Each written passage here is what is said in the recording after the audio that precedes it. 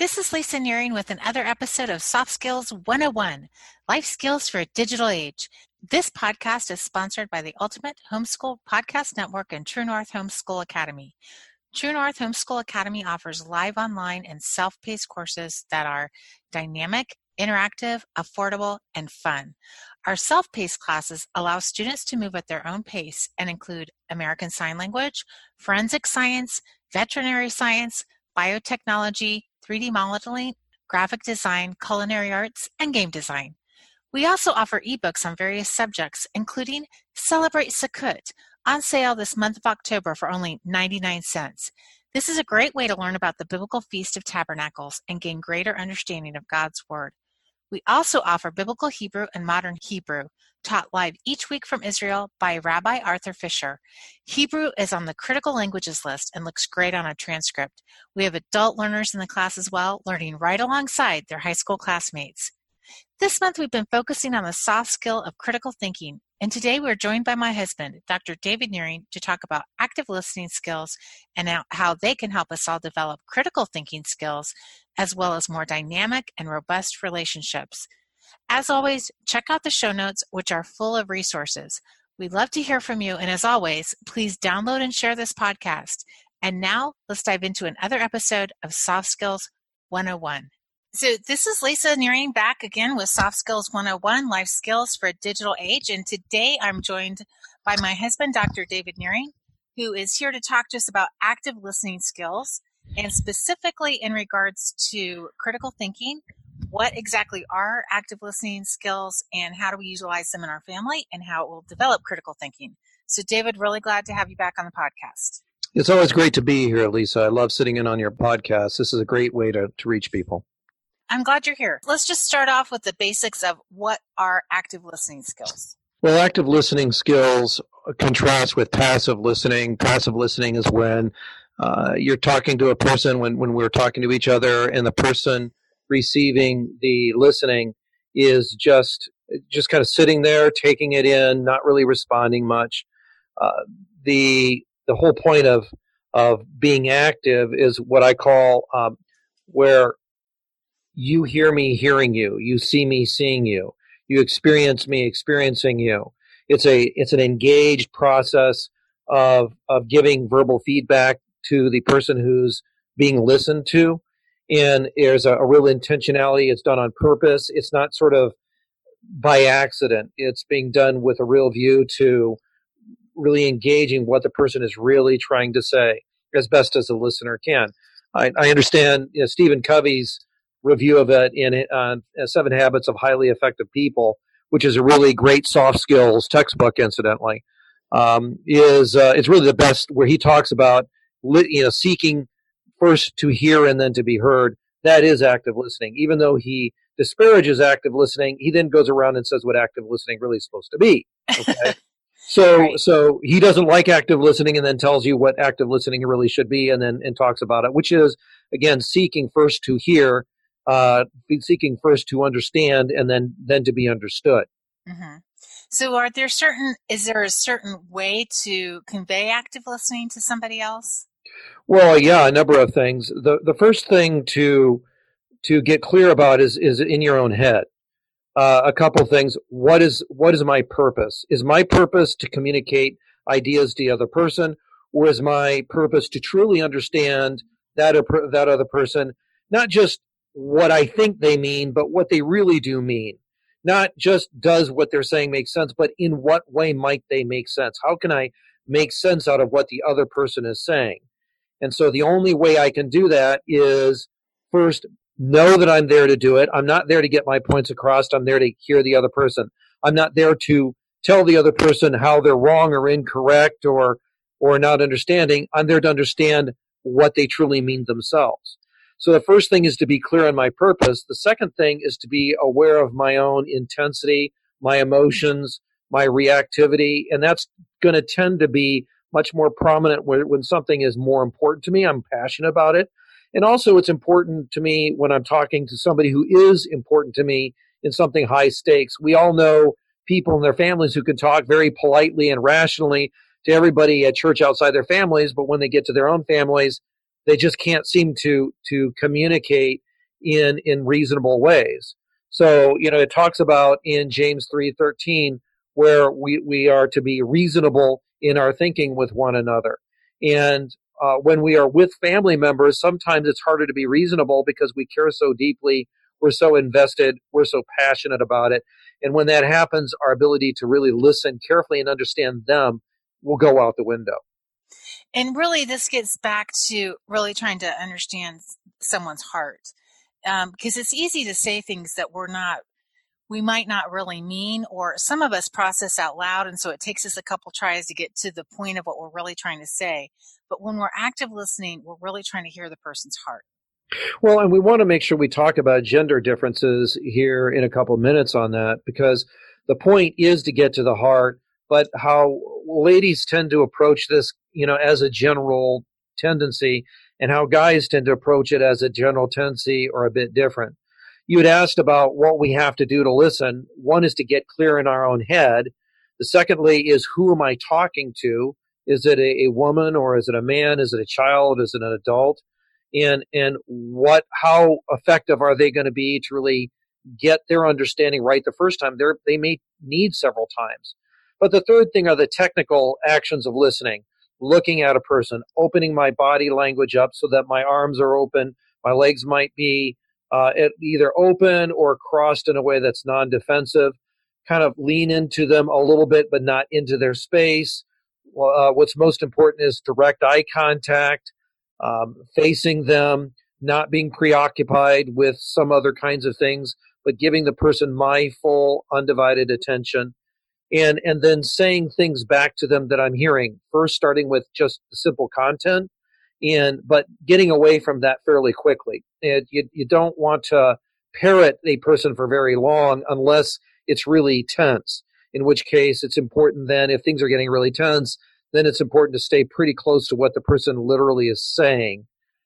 But as soon as you can, it's important, if things begin to sort of calm down just a bit, try to identify some of the emotions, identify what they feel. Think about the times when you've gone through something similar. Think about how you felt, and then describe that to yourself in your head and ask it as a question. That's called empathizing, showing empathy towards the other person by using your own experience to find something similar, but respect them enough to ask them as a question. So identify those emotions and then get to what is it they seem like they mean, and then check that out as well. Is this what you mean? So I hear that you're upset about my picking you up 10, 15 minutes late, and that feels like I don't really regard or care about you. It seems like I'm not even showing consideration for you as a person, and you feel really disregarded. Is that what you mean?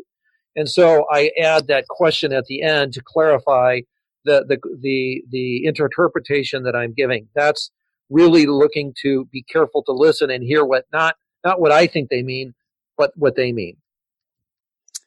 And so really what you're talking about, I'm just thinking about this in terms of, we live in this digital age where it's not uncommon to go to a restaurant and see people at a table together where everyone's looking at their phone, not at each other.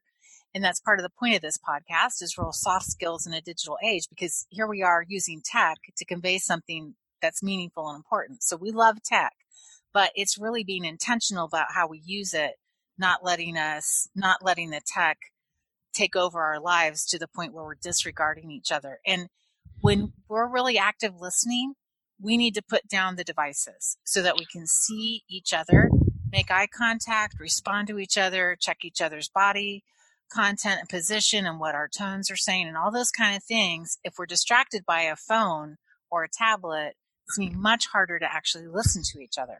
Well, here's a simple application of this. When I'm talking to somebody on a video conference like this, very often I look at the camera, not at the picture of the person.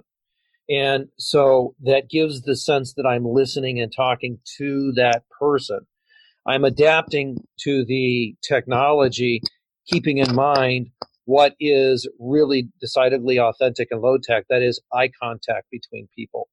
And so it's really important to do that in real, authentic, real life conversations. Is I'm not looking at a phone. I'm not looking at the television blaring in the corner.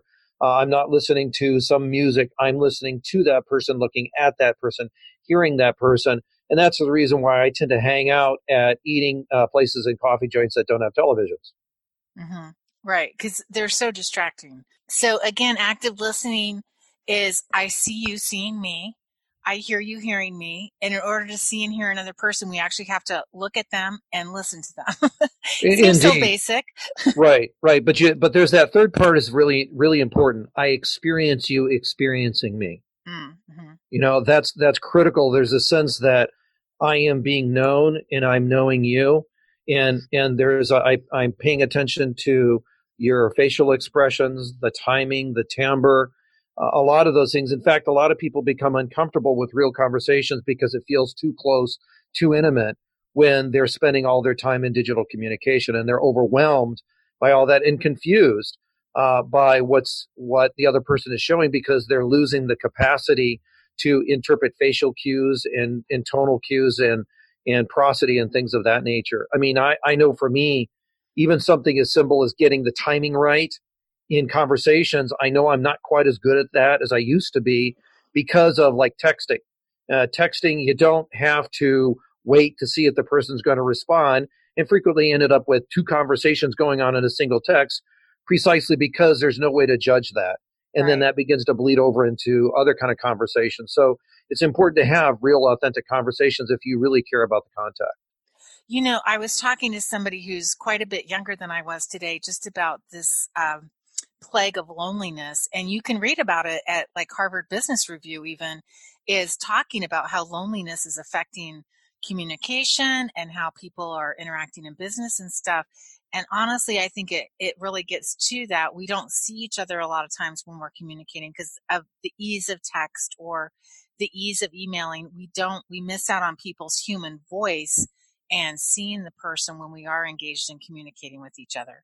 Well, and even in a lot of families, people are so focused with the schedule, with the entertainment, with the next task, all these sorts of things, that trying to take the time to experience one another as humans becomes burdensome, and people get out of practice. They sit down at a meal with one another, and they're not even able to have a real conversation. You know, the parent asks the child, "Hey, how was school?" "Fine." "What'd you do?" "Nothing." "Who'd you talk to?" "Nobody." I mean, the issue there is that the family is not used to engaging in a real, authentic set of interactions, and the child is simply mirroring the fact that they're not used to this. It's not something that is just a natural, normal part of the rhythm of the family, because schedule and technology and all these things have basically crowded out the ability to experience one another. So for that, you to experience me experiencing you. Mm-hmm. So how does active listening, how does this action of seeing someone else, hearing someone else, experience someone else, build critical thinking skills? Why is that even important? Conversation of critical thinking. Because it requires making fine differentiation in tone, in intensity, in timing, and also making discriminating fine shades of meaning. You know, so like if we're talking to each other, "I'd really wish you'd do that," or "I'd really wish you'd do that," or I'd really wish you'd do that. I mean, my timbre and my tone is conveying something very different each time. And so the authentic act of listening is going to cause me to say to the first, "Are you feeling a little irritated?" The second one, "Are you feeling kind of vulnerable?" Or it feels like you're feeling kind of nonchalant. And so being able to actually identify an emotion and with words on my part, which then gets to meaning. And so I can make discriminate fine shades of meaning based on emotions and differences in emotion. And that kind of brings us back to our earlier part, the differences between genders. My experiences, and this is a real generalization, it depends upon circumstance and intensity and stress, but a lot of times in relationship, women figure out what they mean by talking to their loved ones. They figure out what they want to say by saying it. Guys, on the other hand, again, as a vast generalization, figure out what they want to say and then they go say it. Okay, so they've said, they've figured out kind of what it's sort of canned, and then they say it. Now they might get into a position where the conversation gets them to a place where they hadn't thought about that, And that's where the guy wants to withdraw and go think about it some more to figure out what they want to say. Whereas the woman is saying, well, just figure out what you want to say while you're talking to me. Why do you have to go someplace? And the reason why is because he feels like he can't think about it. Okay? She's saying, well, why can't you think about it and interact? And the reason is because he doesn't do those two things at once. You see? And so that's where the breakdown between men and women can kind of come in if you're not alert to that. But by the same token, when the woman is processing out loud, she's helped by drawing these fine shades of meaning. Well, do you mean more angry or you mean more hurt? Are you feeling frustrated or are you feeling exasperated? And so being able to active listening, it helps the other her think more clearly what she's trying to say and me to think more clearly about, fine distinctions in meaning, fine distinctions in emotion, and to understand verbal cues and behavior much more effectively so that I'm more adept at using language. So my ability to use language becomes far more powerful when I engage in conversations that are authentic and when I use a lot of good communication skills, such as active listening when I'm doing that kind of conversation. Actually, in a big box store this weekend, a big box bookstore, there's a whole section in the kids section on mindfulness, and there's actually an alphabet book on feelings, which I thought was really interesting because our last interview with Adam Pruzan and teaching critical thinking through literature, he mentioned when he was growing up, nobody talked about learning critical thinking skills. It was just part of the conversation. Just by having conversation, you learn critical thinking skills. By having a good education, you learn critical thinking skills. There was just these things you did in life that taught you critical thinking skills. You knew if you were working on the farm and you put your hand in when a motor was running, you were going to critically think about that so you didn't get your hand chopped off or whatever. I mean, it was a much more pragmatic kind of environment. Yeah. And probably not critically think, probably just go screaming at that point would be the reaction. I agree. Go ahead. But I was just thinking about when I saw that book at the bookstore, a whole alphabet book of emotions, because we can't no longer identify emotions on our own. We need an alphabet book to teach us. It just struck me that, wow, this is what we've come to as a culture. That's the whole point of mirroring with our little kids, right? They laugh, we laugh. We're engaged with them in this mirroring kind of interaction, which active listening and everything is just an outgrowth of some of that. But now we have to name it so specifically. Yeah, I mean, the conversation and communications becomes much more difficult. And for a couple of reasons. It is because of the technology, but because of a multicultural approach. Like, for instance, when we were young, one didn't have critical thinking, one just had an education. If you read anything from the middle of the 20th century and you see good education, what they mean by that is critical thinking, okay? That's part of the package. You're right, as the society got into the latter part of the 20th century, it became more important to talk about what good education was, namely critical thinking, because they started moving away from the culture. In culture, for instance, in my grandfather's time, a lot of emotions did not need commentary. It was expressed, and people would say, you, in quotes, just knew. You just knew what people meant. And that's because the culture was very intact at the time, so there wasn't as much commentary needed on what was being communicated interpersonally. But as culture tends to break down, then we don't have those cultural tools for communicating meaning. So now we have to be much more painstaking about the exact language that we're doing so that we can communicate more effectively. I mean, it's clear, but it can be cumbersome, but it becomes necessary in order to understand each other. Otherwise, we're going to miss each other, and we miss out in real relationships. Mm-hmm. So, really having a multicultural environment, that milieu is really interesting and intriguing. You have all sorts of different things to explore and understand, and that's really good for brain development too. But with that, you also miss out on some of the nuances of meaning that would just be known if you grew up in a culture that was just very similar. Well, it's not so much in growing up in the cultural environment. It's not so much growing up in the multicultural environment. It's not identifying and being immersed in a particular culture and then dealing with other cultures in that environment. The issue is that again, young people don't really identify with the past and identify with the culture, identify with that history nearly as much as they would have in the past. And the reason is because they don't identify with the culture much at all. Okay.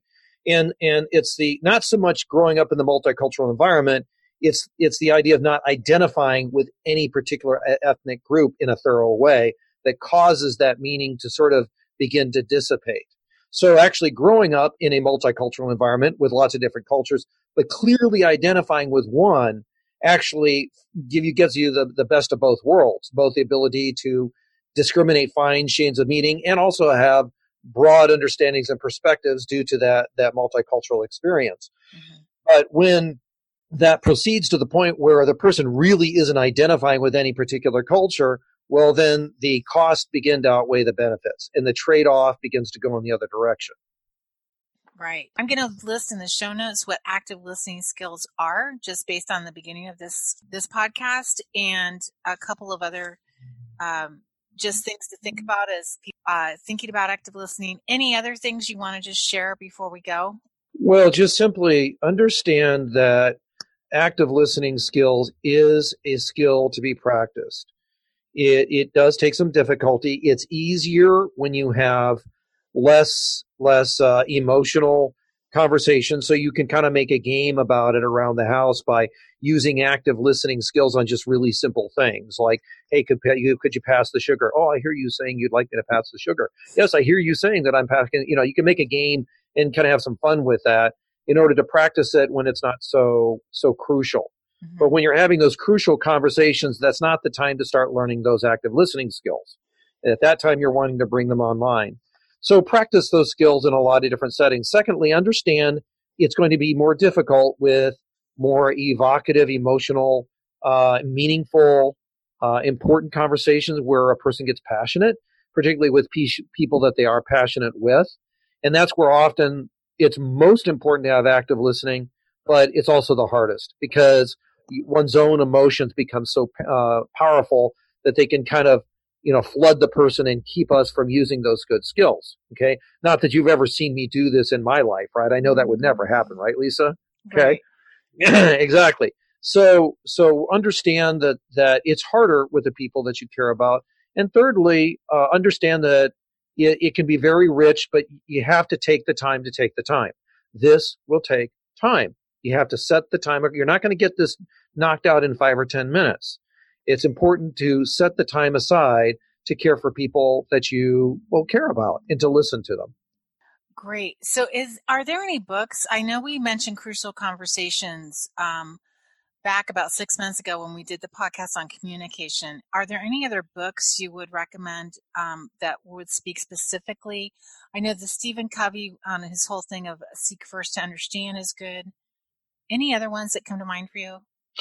Well, when it comes to just the simple books, any book, you will see conversations on communication, either online or any book on relationships these days. It's sort of, all over the place. I remember I was trained on essential interviewing, but that's not really out there much anymore. But I would say that your best books really are Covey's book, and Crucial Conversations are kind of the best ones to get started.